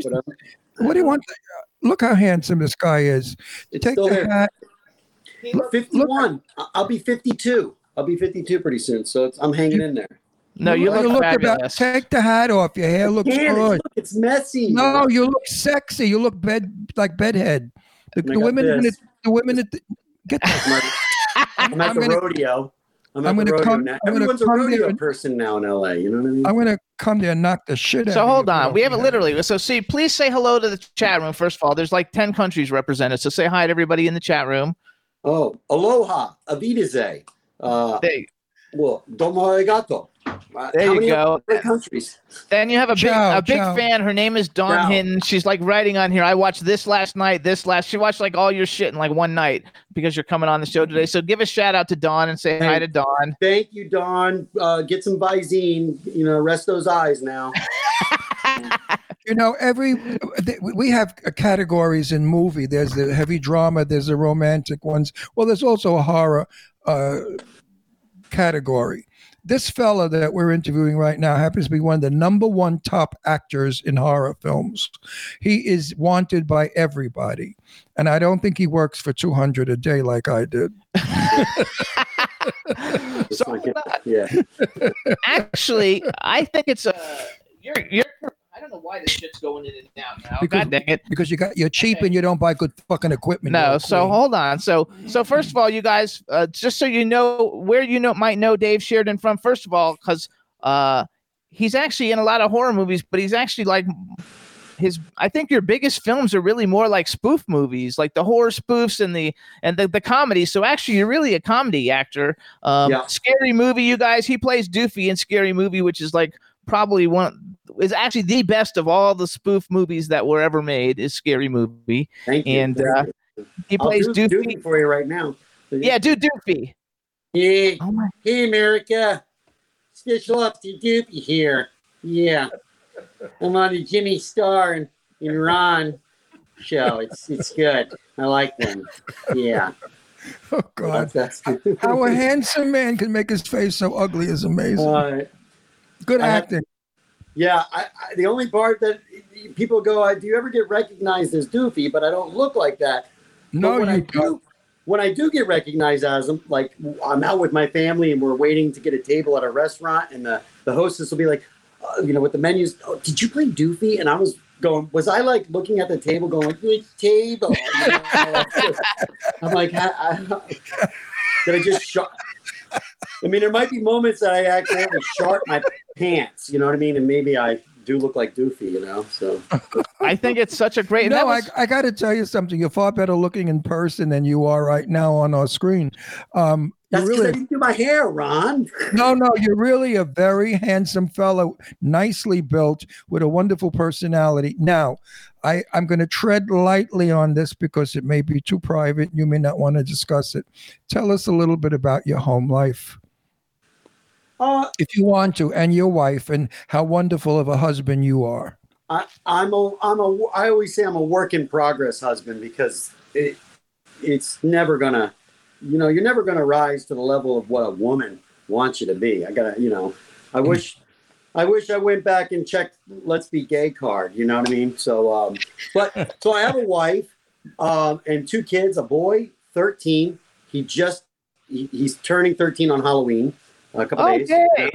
My daughter is 14, going on 21, and so that's a lot of fun. And my wife and I are we met freshman year of college, so we've been together for 32 years, and so yeah, love of my life, love at first sight. Although I saw her months before she saw me, you know what I mean? Like in college, I'd see her bopping around. And what happened was, it actually was serendipitous. Was I had this loft. I lived in an area where there was these, like, you would get these old warehouses and everyone would fix them up and be lofts. And this was in New Jersey, outside New York City. And to afford our rent, we would have parties, giant parties at my place, and people would just end up wasted, alcohol poisoning, So this one girl was so drunk and throwing up and passed out. And the girl that took care of her, my roommate started dating that girl. Her name was Liz. But Liz's roommate was my wife's, Laura, who I was already. And then she said, "You need to meet my roommate. You need to meet my roommate," which was already a girl. My wife, I was already kind of stalking her for 6 months, and it just worked out that this other chick was like, "You got to meet her." So it made it seem like she introduced me, but really I was. She was already on my radar. Right. I love it. Yeah. I think it's fabulous. So hold on. For one thing, I want to say, I hope we work together again, because you were nice to work with. And I want to thank you for coming. I loved working with you. Wait, I want to thank you for coming to my defense, because everybody thought that the situation was not what it was. They all got the wrong idea or the wrong story. Felicia as well. And you were the only one that stuck up for me and came to my defense. And for that, I owe you a dinner. So when your wife come to Palm Springs, give us a call. Yeah. I'm not kidding either. I'm serious. When you come, we would love to have you over. Yeah. I think about you guys all the time, actually, because of Palm Springs. I'm like, because I want to go out there, and I'm like, oh, wait, I know these guys. We got to go out there. It'll be a blast. So I know it'll be a blast, and we'll have some. If this stupid fucking virus goes away. Yeah. So I think you're going to see Ron, I think you're going to see it disappear real quickly after November 3rd. I think so too. After the election, I agree with you 100%. So you guys, we actually met Dave. We were working long ago. And he was doing a movie called Killer Rose with Felissa Rose, which we love. Felissa Rose, she's the coolest. I love Felissa. She's such a level-headed broad. And so we went there, and we met him, and he looked totally different. And you remember what I looked like on that, right? Yeah, you had like a mullet or a mohawk. Yeah, or something. I had like a faux hawk, like a shaved mohawk thing with a big mustache and tattoos. Yeah, because I was like, I didn't even know who you were. And one thing I have to say about your acting is probably why you've been so successful is because you're a real character actor. Like, you really know how to be a chameleon. Like, you look different every time I see you. Like, I probably wouldn't even recognize you half the time walking down the street, because every time I see you, you look different. And so it's like, we don't even know what you look like. Now we know what you look like. No, but when I first met him and he had the mohawk, I don't remember what I said, but me, I have balls. I don't give a shit. I say what I think. I have no filter. When I saw the hairdo, I think I said to him, like, is that necessary? Like, you walk around with that? And I don't remember. You remember what I said to you? It probably was very offensive, but I can be offensive in a humorous way. But anyway, I remember you so well with that Mohawk, yes. And with that movie, Killer Rose, it hasn't come out yet, right? No, whatever happened to December. In fact, we have a call with the director to get the final thing delivered very soon. So I've been told December it'll finally come out. So I love that. So you guys, here's some stuff you've seen him in, even though you might not even recognize him because he looks so different now. You might not recognize him, but he was in Sky Sharks. We've had half the cast of Sky Sharks on our show. Basically, I can't. Barbara Lynn Lowry, Tom Birch. I don't even know if it's out, but like we've had everybody on our show about talking about it. Bloodcraft, which I like because we've had Augie Duke and Michael Welch on the show. Victor Crowley, which is a huge horror franchise, phenomenal one, and it's so cool that you're actually in the one with Felissa Rose in the same one. You guys are in the same one. That's the first film we shot together, but I met her one other time, similar to like my wife. Like she doesn't remember that I met her, but it was that we do these conventions. And Felissa's always done up she leaves the house done up, you know what I mean? Every day to go to the store. But at the conventions, she's showing her better assets. Yeah, she's a typical Jersey Italian chick.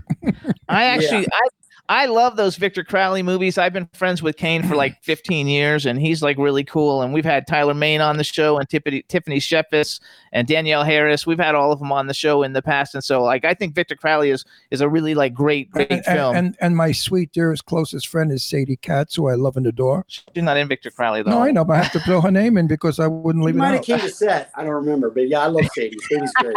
You know Sadie. Then you guys Sadie and I almost shot a film in Italy. That was the one. Year. Yeah, it would have been Sadie last year. Shot it. Sadie shot it. She's got more balls than me because basically they were like, "You're going to go out. You're going to." First of all, they said you're going to. It's near Milan, so I go Milan. That's great. But then then I saw where it was, and it was like 2 hours outside Milan, in the middle of it was like one of these like where they grow spaghetti on the tree type of. Like it's real country. She told me that you didn't want to be away from your family that long. That's what it was. It not for that amount of the money. If it was in America, the money would have been great, but to travel and then to be gone that long and then to travel back and to be staying somewhere where I didn't know anyone, like how do I look when let's get for instance Thomas Things, Big Freaking Rat. If that thing went sideways, I get in my car, we're in Palmdale, and I drive home. I go, all right, I'm out of here. If you punch Thomas out and then you took gasoline and you burned the whole thing down, Ron, which I held you back on. I was like, Ron, don't do it. You're like, I'm going to fucking burn this place down. This can't be okay. Fuck no. But I could have just got in my car and left. But if something like that happens in Milan and I don't know anyone, then I'm like, what do I do? But it really was the family factor, and my wife is disabled, so it's hard for me to. That's the point I wanted to get to. I didn't want to bring it up, but folks, this man takes care of his wife better than any other human being can. The stories that he said and how much he loves his wife and how he cares for her. It's an inspiration. That's why I love this guy, and I was so happy he was coming on the show because anyone that I had a lover when I was 19, and 46 years later, he was in an auto accident and developed brain damage and then pancreatic cancer. And I cared for him the whole 2 years. I know what that's like. And I just have such a respect for one human who takes care of another human. And this guy does it. And he's a terrific fella. Well, hey, besides being a great actor. And honestly, I really, this is probably the first podcast where we ever brought something like that up. So because I do kind of keep that stuff private, but it's all good because I brought it up. But I really appreciate it. I love the fact that we haven't seen each other in 2 years probably, right? Yep, almost. I have no idea. I'm 80 years old. What the fuck do I know? I don't even know where I am today. What do you almost 2 years. Ron's brain, 80 years old, and you remember stuff like that. And I love the fact that shows you're listening too. You know what I mean? Which is, of course, I listen. If it's important, I listen. If it's not important, I forget it. That's why Jimmy yells at me. He said, "Didn't you hear?" Who? I said that. I don't. My brain has very little capacity left to remember, and I'm not going to use it up on bullshit and stupid shit. Yeah. If it's important stuff to me and it moves me emotionally, I listen. And it made me have a great respect for you because I know how much you love your family, and I love my daughters also. And it's very hard being a breadwinner, working and taking care of a family. It's not easy. I've been there. I know what it's about. So has Angela Joseph, who's in our chat room, and so has Sherry Davis. Sherry has an autistic daughter, and Sherry's husband was a dick, and she's on her own. You know, actors have a life too, and not just on the screen. And you see us as happy-go-lucky, whatever the fuck we're supposed to be. We have lives. We suffer just as you all do. Yep. It's true. Yeah, and now we're going downhill. I don't go down. Yeah, we're going back up now. He does though. He talks about you often about the people that we know who don't have the easiest lives yet, who are happy working and really taking care of things and have a passion for it and everything. And you're one of a few, you know, in Hollywood that we like knowing. So it's very admirable. Because, you know, I'm in the business 64 years. And in my 64 years of television and film, I have met many, many actors, famous ones, who would be talking at lunch or something, and they'd say, oh, you know, so-and-so, fuck her. You know, she's a douchebag and blah, blah, blah, blah, blah, blah. And she might die soon. And it turned out it was his wife. I mean, I thought horrible. You know, I mean, come on. No, Hollywood is such an I, me place to be. Everybody's so involved with their career, their looks, and themselves. God forbid they gain a pound or they get a wrinkle, they have a stroke. So they're really not that much involved with the family. Now, take Betty Davis, for an example, who I knew very well. I asked her one day, I had the balls to ask her, I said, what was really about that book and that crap that she wrote? She said, my daughter was very jealous of my career in Hollywood. Now, Jane Russell, who was my best friend, my buddy, my sister, I said to her, Jane, how come your kids came out so screwed up? She said, Ron, they really hate Hollywood. And they hated me making movies. They wanted a mother. She said, and unfortunately, I got hooked on booze and was a drunken mother, and I wasn't a very good mother. So most of the people, Terry Moore, by the way, who's a great actress, she has a wonderful son who loves her. Or you probably know him. Do you know Grant Kramer? Grant Kramer? Yeah, of course. Yeah. Killer Clowns from Outer Space. Yeah, his mom is my buddy, Terry Moore, and she's a famous actress from the 50s. And so many that I know that their children don't like them because they weren't home. They 6 o'clock call at studio rehearsals and script readings and table readings and all that shit, publicity. Kids, Lana Turner, that's the story I got to tell you. We got to go. Other things. Lana Turner's daughter is my friend for years. And she said to me, I would get up in the morning and wait by my mother's double doors to her bedroom, sitting on the floor, waiting for my mother to come out. In went hair and makeup and clothes. My mother was made up, hairdos done, and my mother came out and she'd say, oh, good morning, Cheryl. Kiss mommy, but no, not on the face. Kiss my little hand. And Cheryl would kiss Lana Turner's hand, not to muss mommy. And Cheryl Crane rejected it. You know, she really resented it terribly. But here you are, a working father who cares for a handicapped wife who you love and adore and 2 children. Hey, my hat's off to you, buddy. Yeah, thank you. And I would say I'm in a position now, my daughter's 14. I know it's that age where there's some pushing away. You know what I mean? And I think I'm trying to decide how to handle that in the sense of like, you don't. You got to give them the freedom, right? And just let it. When girls become a certain age, they don't want anything to do with their parents. You know what I'm saying? No. It's my daughter. I want my youngest daughter is 43, and she's still pushing me away. Right. It's in their blood, because when a father is like you or myself, a very doting, overdoing father, they feel smothered. And they're frightened of that, so they run away. My eldest daughter loves it. You could smother her forever. She's a smotherer. But the younger one is a wildcat. She's the actress, by the way, the drama queen. She's a real actress. She's made movies. And so I don't think when they push away, she comes back when she has a kid or a husband, they come back. So hold on though. Not to worry. It's nothing to do with you. I think that you didn't do anything to push her. Yeah, away. that's just the way. That's just kids growing up. Yeah, exactly. So don't feel guilty. Don't feel you did anything because you didn't. Do your kids get to see your movies? Because some of your movies have a little bit of adult content. Maybe they can't see them yet. Most of them do. So Yeah, they haven't seen too many. We're like as Doofy, they haven't seen Scary Movie. And now they're probably at the age they can see it. But Doofy is a meme on the internet. In fact, during this election and the COVID, he had one. It's like, I'm essential. He had another one. Like, it's the same photo, but people keep changing what it said, but it's all over the place. And so that's probably my biggest thing with my kids, in more than movies, is like, I'm a meme, right? Look, I'm a meme, because they'll be watching the internet, and there's YouTube channels that just put memes up over and over again, where the guy reviews, they just read the memes, and so it's just kind of like you're just watching a whole bunch of memes at once and laughing at some of them, some you're not. Are you still living in Jersey? No, I'm in California. Yeah. I thought you were living in Jersey. At that time I was. At that time I was in North Carolina. But right, North Carolina. So you moved to Carolina. But we grew up in New Jersey, and her parents moved down to North Carolina, and we moved out there so they could help me a little bit.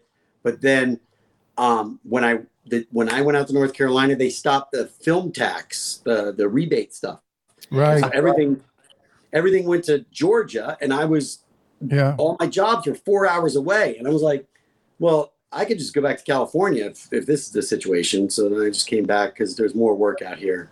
Well, I know I'm in a movie after Christmas in Atlanta, and a couple of films in Atlanta, and I'm in. I think Atlanta still got the tax. I think credit. I'm in. They do.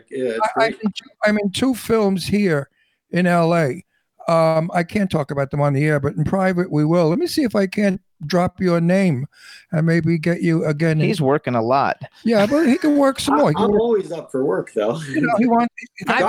Drop my name, please. Okay, we'll drop it. So let's go back. I want to go back to the career a little bit, because I want to get some questions. So you guys, besides Scary Movie, the other like spoof movies he did is A Haunted House 2, and 50 Shades of Black, which was fucking hilarious. That's hilarious. That was very hilarious. So, and you were so good. Basically, you're like in all of Marlon Wayans' films. How did you meet Marlon Wayans? Because that had to be like a huge thing, since he keeps casting you. Obviously, he likes the work that you do. How did that all come about, or how did you get Doofy in the first place? Okay, so Doofy was actually a character named Chip that I was performing at the Second City in Chicago.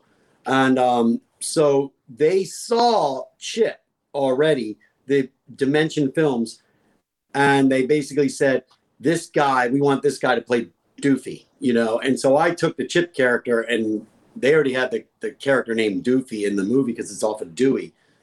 And we just we had a meeting, and it worked out. And but I actually went into the audition meeting with Keenan, and at that point it was Keenan Ivory Wayans. Marlon was so Keenan was the patriarch of the whole family from In Living Color and stuff. And if you look at I'm not going to say I'm a Jim Carrey, but when I was younger and doing those broad characters, that was the natural comparison, was like, oh, you could be like a Jim Carrey. You're the next Jim Carrey, that kind of thing. So that's what got Keenan's attention, because he basically blew up Jim Carrey, and he said, so, but I went in as character, and then I left. And at this time, it was 1999. I had a pager. I didn't have a cell phone. Back then it was pagers. Yeah, so I left. Hold on, I got 20% battery. I can plug the phone in now. I left the audition, and then I get this page from New York. This was in LA. And so I had to go find a cell phone. I had to pay it was like a $250 or something to call New York. But I knew that was Miramax. And so they said, what the fuck did you do? I go, what do you mean? It was great. I went in as Doofy. I fucked around. I didn't do the lines or anything. I just made a mess and was putting my hands in his face and telling him to smell my finger and stuff. And they said, no, he thinks we sent somebody in that is mentally challenged. You have to go back and show him who you are. And so I went back. I drove back, and he was just laughing. He was just like, dude, you came in committed, and I didn't know what to think of you, and I didn't know if you were real or not. And he said, so yeah, and he's like, and he didn't say you got the part. But by what he said next, I knew I had the part. He goes, do me a favor. Next week when we have the cast read through, come back in as the character again and just fuck with everybody. I won't tell anybody. And then I did that. I did that at the read-through. And Anna Faris was like 17, and she was scared shitless of me, and all these other people like, what the hell did we get ourselves into? Who is this guy, And then of course he revealed, no, it's Dave. He's an actor. He's playing the character. And then everyone laughed and goes, do us a favor. When we start shooting, just be the character the whole time for the crew. We won't let the crew know. So the joke kept like, you know what I'm saying? It kept going to like. This happened to me a long time ago. I was not auditioning. I'm sorry. I was hired as a drag queen, playing an old broken down drag queen in the Greenwich Village, a drag club. And they were auditioning leading men for me. Now here I am standing 6 feet tall, a tough Brooklyn guy, as a man. And I was reading lines with this one guy, and the guy looked at me. He said, I'm afraid of him. I said, what do you mean? They said, he's scary. Right. He's gonna be a woman. Oh my God. Actually, Ron looks good in drag too. Yeah. But anyway, so I remember that is happening. Oh, they want to know in the chat room if you ever do doofy, like if you were driving through the drive-thru or something. Have you ever like fucked with people and just done doofy? Maybe once with doofy, but I do. Man, I fuck with the driving people all the time. It pisses my family off because my wife's like, they're going to wreck our order. Because I'm messing with them. I can't help it. And I always do the. I was like the thing that I'm like. Can we get the and fries? And they're like, what? Shake, fries, but they don't see that. They just hear like it's breaking up, and they're like, "You're breaking up." Like, my wife's like, "Stop that!" It's like my wife. So you guys, other things you've seen him in. Actually, I was in Sex Drive when you shot Sex Drive. I didn't know who you were probably back in the day. I'm an extra in it only, but I'm in it like all over the place.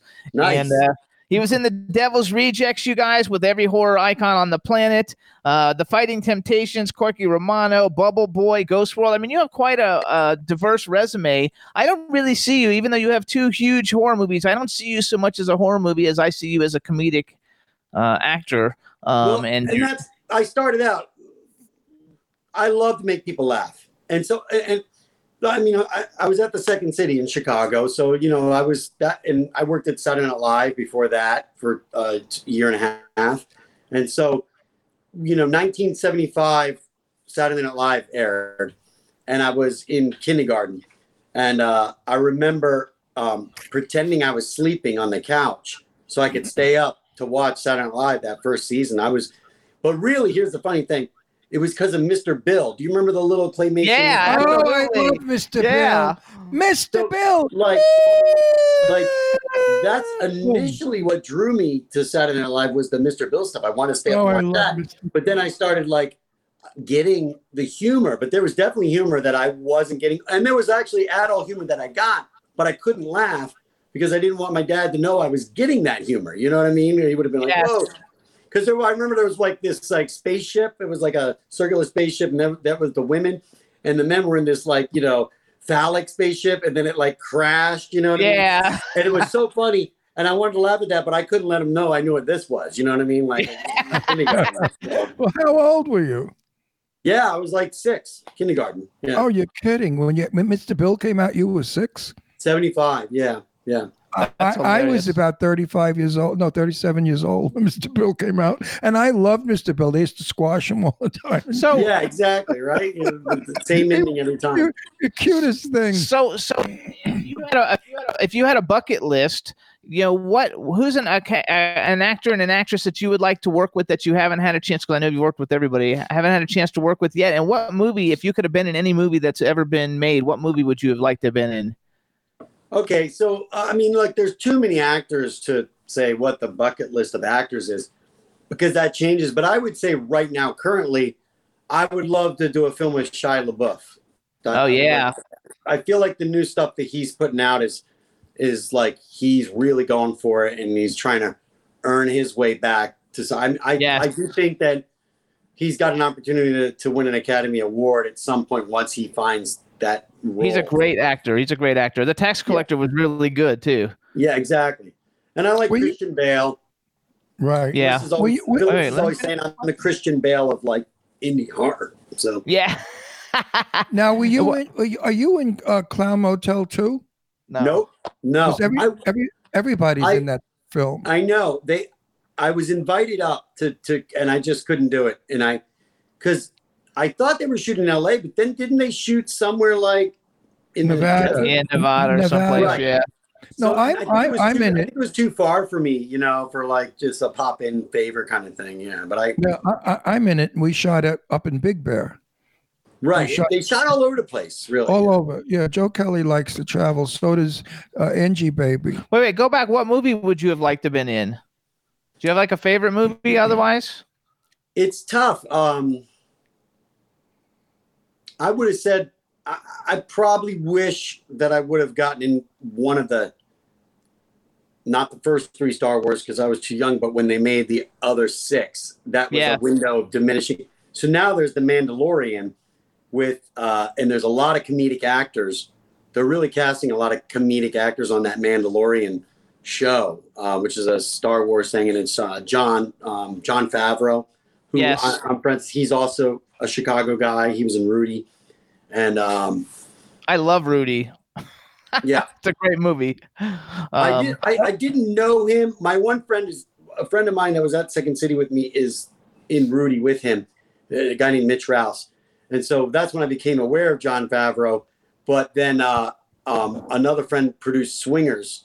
And that was around that, I would say that was probably like 97, 98 or something like that. And that was in LA. And that's when I first met John, So maybe there's a shot at The Mandalorian because he seems to like to put a lot of comedians into the Star Wars stuff. Not all comedians, but he's peppering them in a lot more than regular Star Wars was. But I did save my rejection letters. I'm actually in a hotel room right now, and I didn't know what would come up.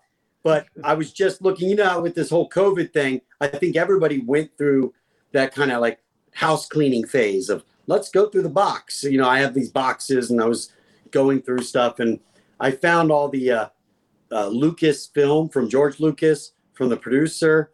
2 producers and George Lucas both wrote me rejection letters when I sent a letter in asking to be in the film. So because you should frame them. You should frame them. Put them in the guest bathroom. Yeah, well, here's the thing. Among the toilet paper. In the 90s, this was before really emails started. So the way you contacted people was you would write a letter. And I found that they would always respond. You know what I mean? They would respond. So I have a collection. I got Steven Spielberg and Katzenberg when they were starting the DreamWorks. Yeah. Wow. I got I asked I would love to come work for your studio. My name's Dave Sheridan. This was before I even hit it, though. I was a nobody. And I'm still a nobody, but I'm a somebody that is a nobody. I'm one of the nobodies. Somebody. Who knows? That's what I am, is somebody that's a nobody.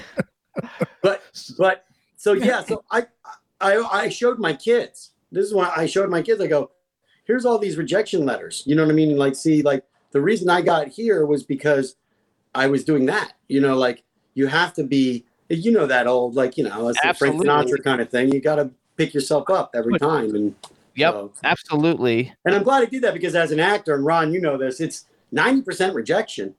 90% rejection, right? You gotta Actually, I've been pretty lucky. Well, good for you. Fuck you, Ron. No, seriously. I was rejected on one thing that I really wanted. West Side Story, because they said I was too tall. And 3 minutes. I looked Puerto Rican, black hair. I was very dark as a young boy. But he couldn't dance. But I lied, and I said I was a trained dancer. So they put me in with the choreographer. I wish I had film of that. You said you were a trained dancer? Yeah, which I wasn't. I thought exactly. And note to anyone out there that wants that, if they ask if you can ride a motorcycle, yes, you can. Yeah, karate, yes, you can. We all lie. We all say yes, we can do anything. So Fighting Temptations. Temptations. Go ahead. I had a rock band, but my rock band was like a heavy metal rock band where it was like rock and roll, right? Fighting Temptations is Beyonce Knowles, and it's like the OJs, and I'm in that choir with like major singers. And we recorded with Jimmy Jam and Terry Lewis, who did like Michael Jackson. All of Janet Jackson. We went in the studio, and and it's a choir, and Beyonce's there, and the main mic, she's singing lead, and the OJs, and I'm with the OJs, and they go, "Are you a tenor or a baritone?" I'm like, I don't know, right? And I just said, I'm a baritone or tenor. I think I said a tenor or something like that. So they put me with the tenors, and the best part was like each take.